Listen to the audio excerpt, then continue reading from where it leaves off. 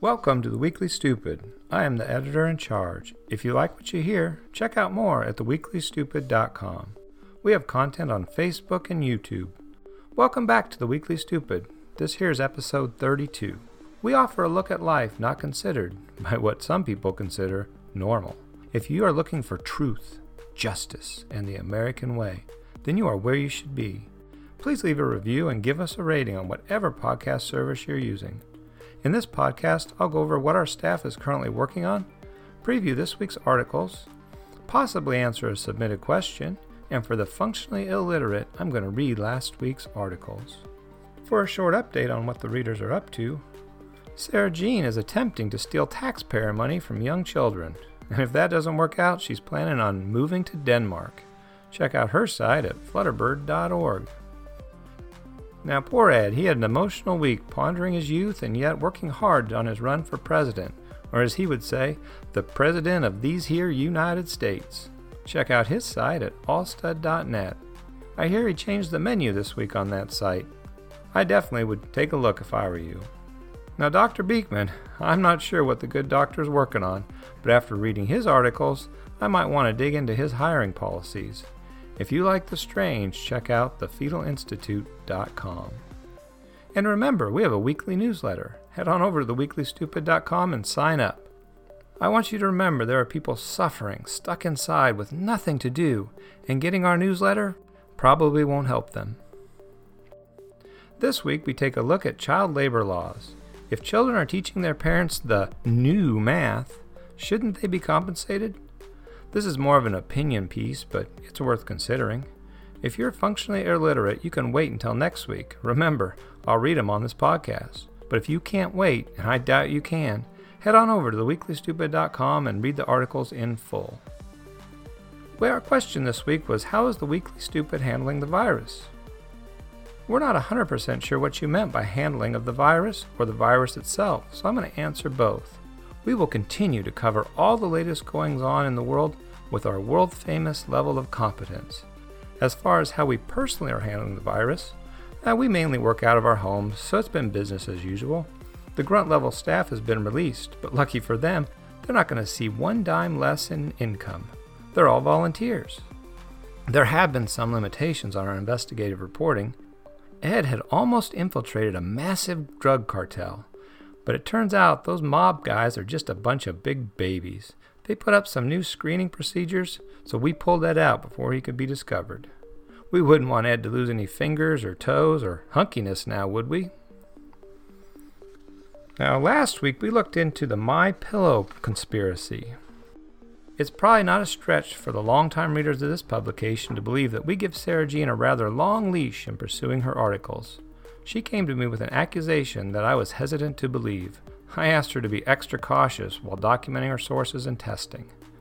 Back on September 12th last year, she had a run-in with some crazy environmentalists. This led to wind turbine issues and flutterbird problems.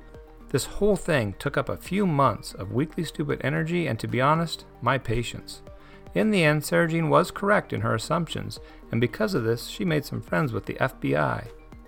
Now, I'm not going to spell out the initials FBI because that part of the story needs to be kept in the down low. Let's just say it's an important government organization and leave it at that. Now, Sarah Jean tends to get wound up when it comes to the flutterbird, similar to a toddler that sneaks a can of Mountain Dew.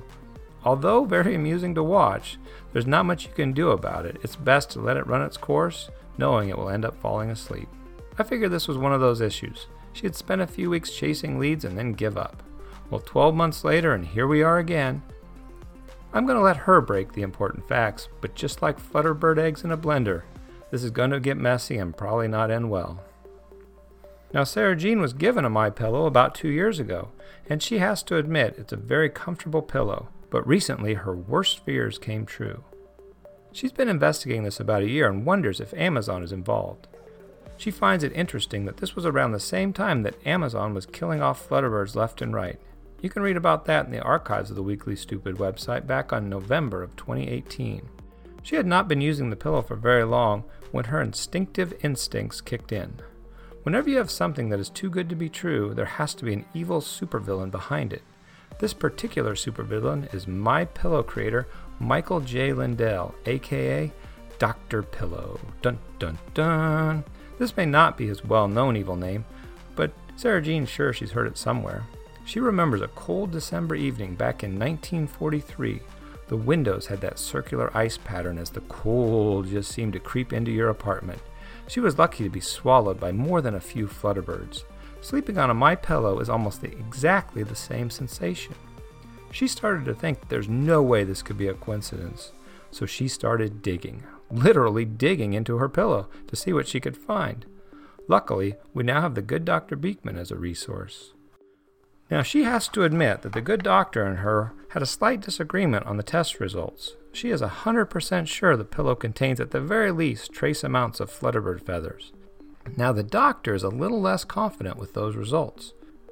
She spent some time yelling and screaming at the doctor, in other words, explaining, and he finally came around to agree with her. It appears that 100% of the doctors involved with this testing agree that MyPillow is exterminating the flutterbird population.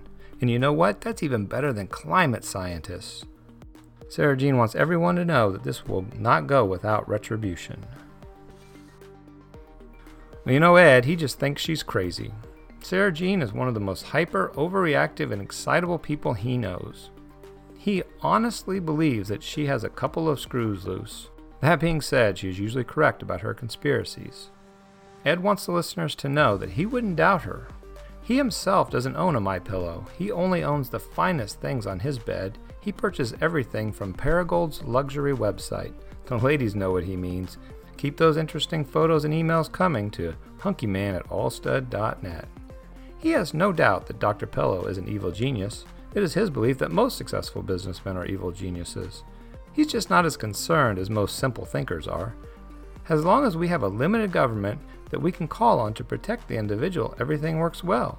We just can't let the government take over businesses because politicians are also supervillains. And if they have the businesses and the guns, watch out.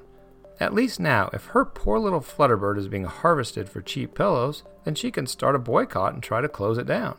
She should consider that if the government took over the pillow industry and decided to wood chip her precious little flutterbirds, there's not much she could do about that.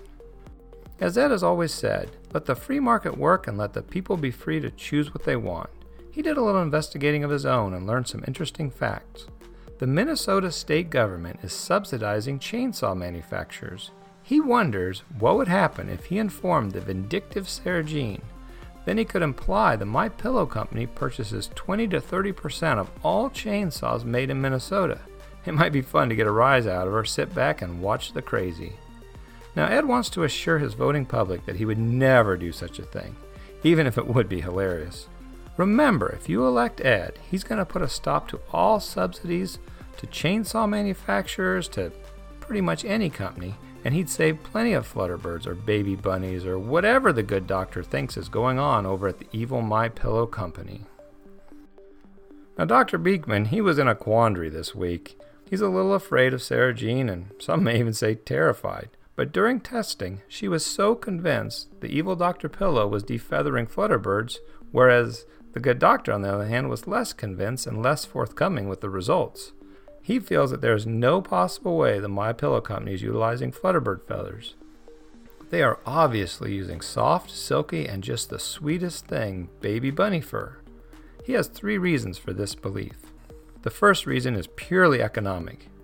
Now, the good doctor is no economist, but he knows that it would cost 4 to 5 cents less to defur a baby bunny compared to defeather a flutterbird. Now, the second reason is the smell.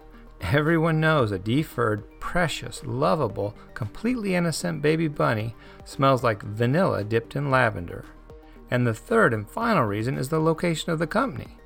That state of Minnesota is currently being overrun by angry rabbits. They've been attacking the elderly and very young.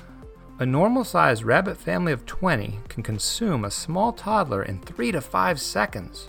The state is very concerned and has started paying bounties for each bunny harvested. This equates to a much larger profit margin for the evil MyPillow company. As you can see, the good doctor has made and defended his position on purely scientific postulations. Just don't tell Sarah Jean. That crazy chick scares the flutter out of the good doctor's bird. Well, that's about it for this week. If you enjoyed this episode, consider telling your friends. Every time you tell a friend about the Weekly Stupid, you will mistake your pinky for your thumb. Also, consider leaving a review. Thank you, and as always, enjoy the stupid.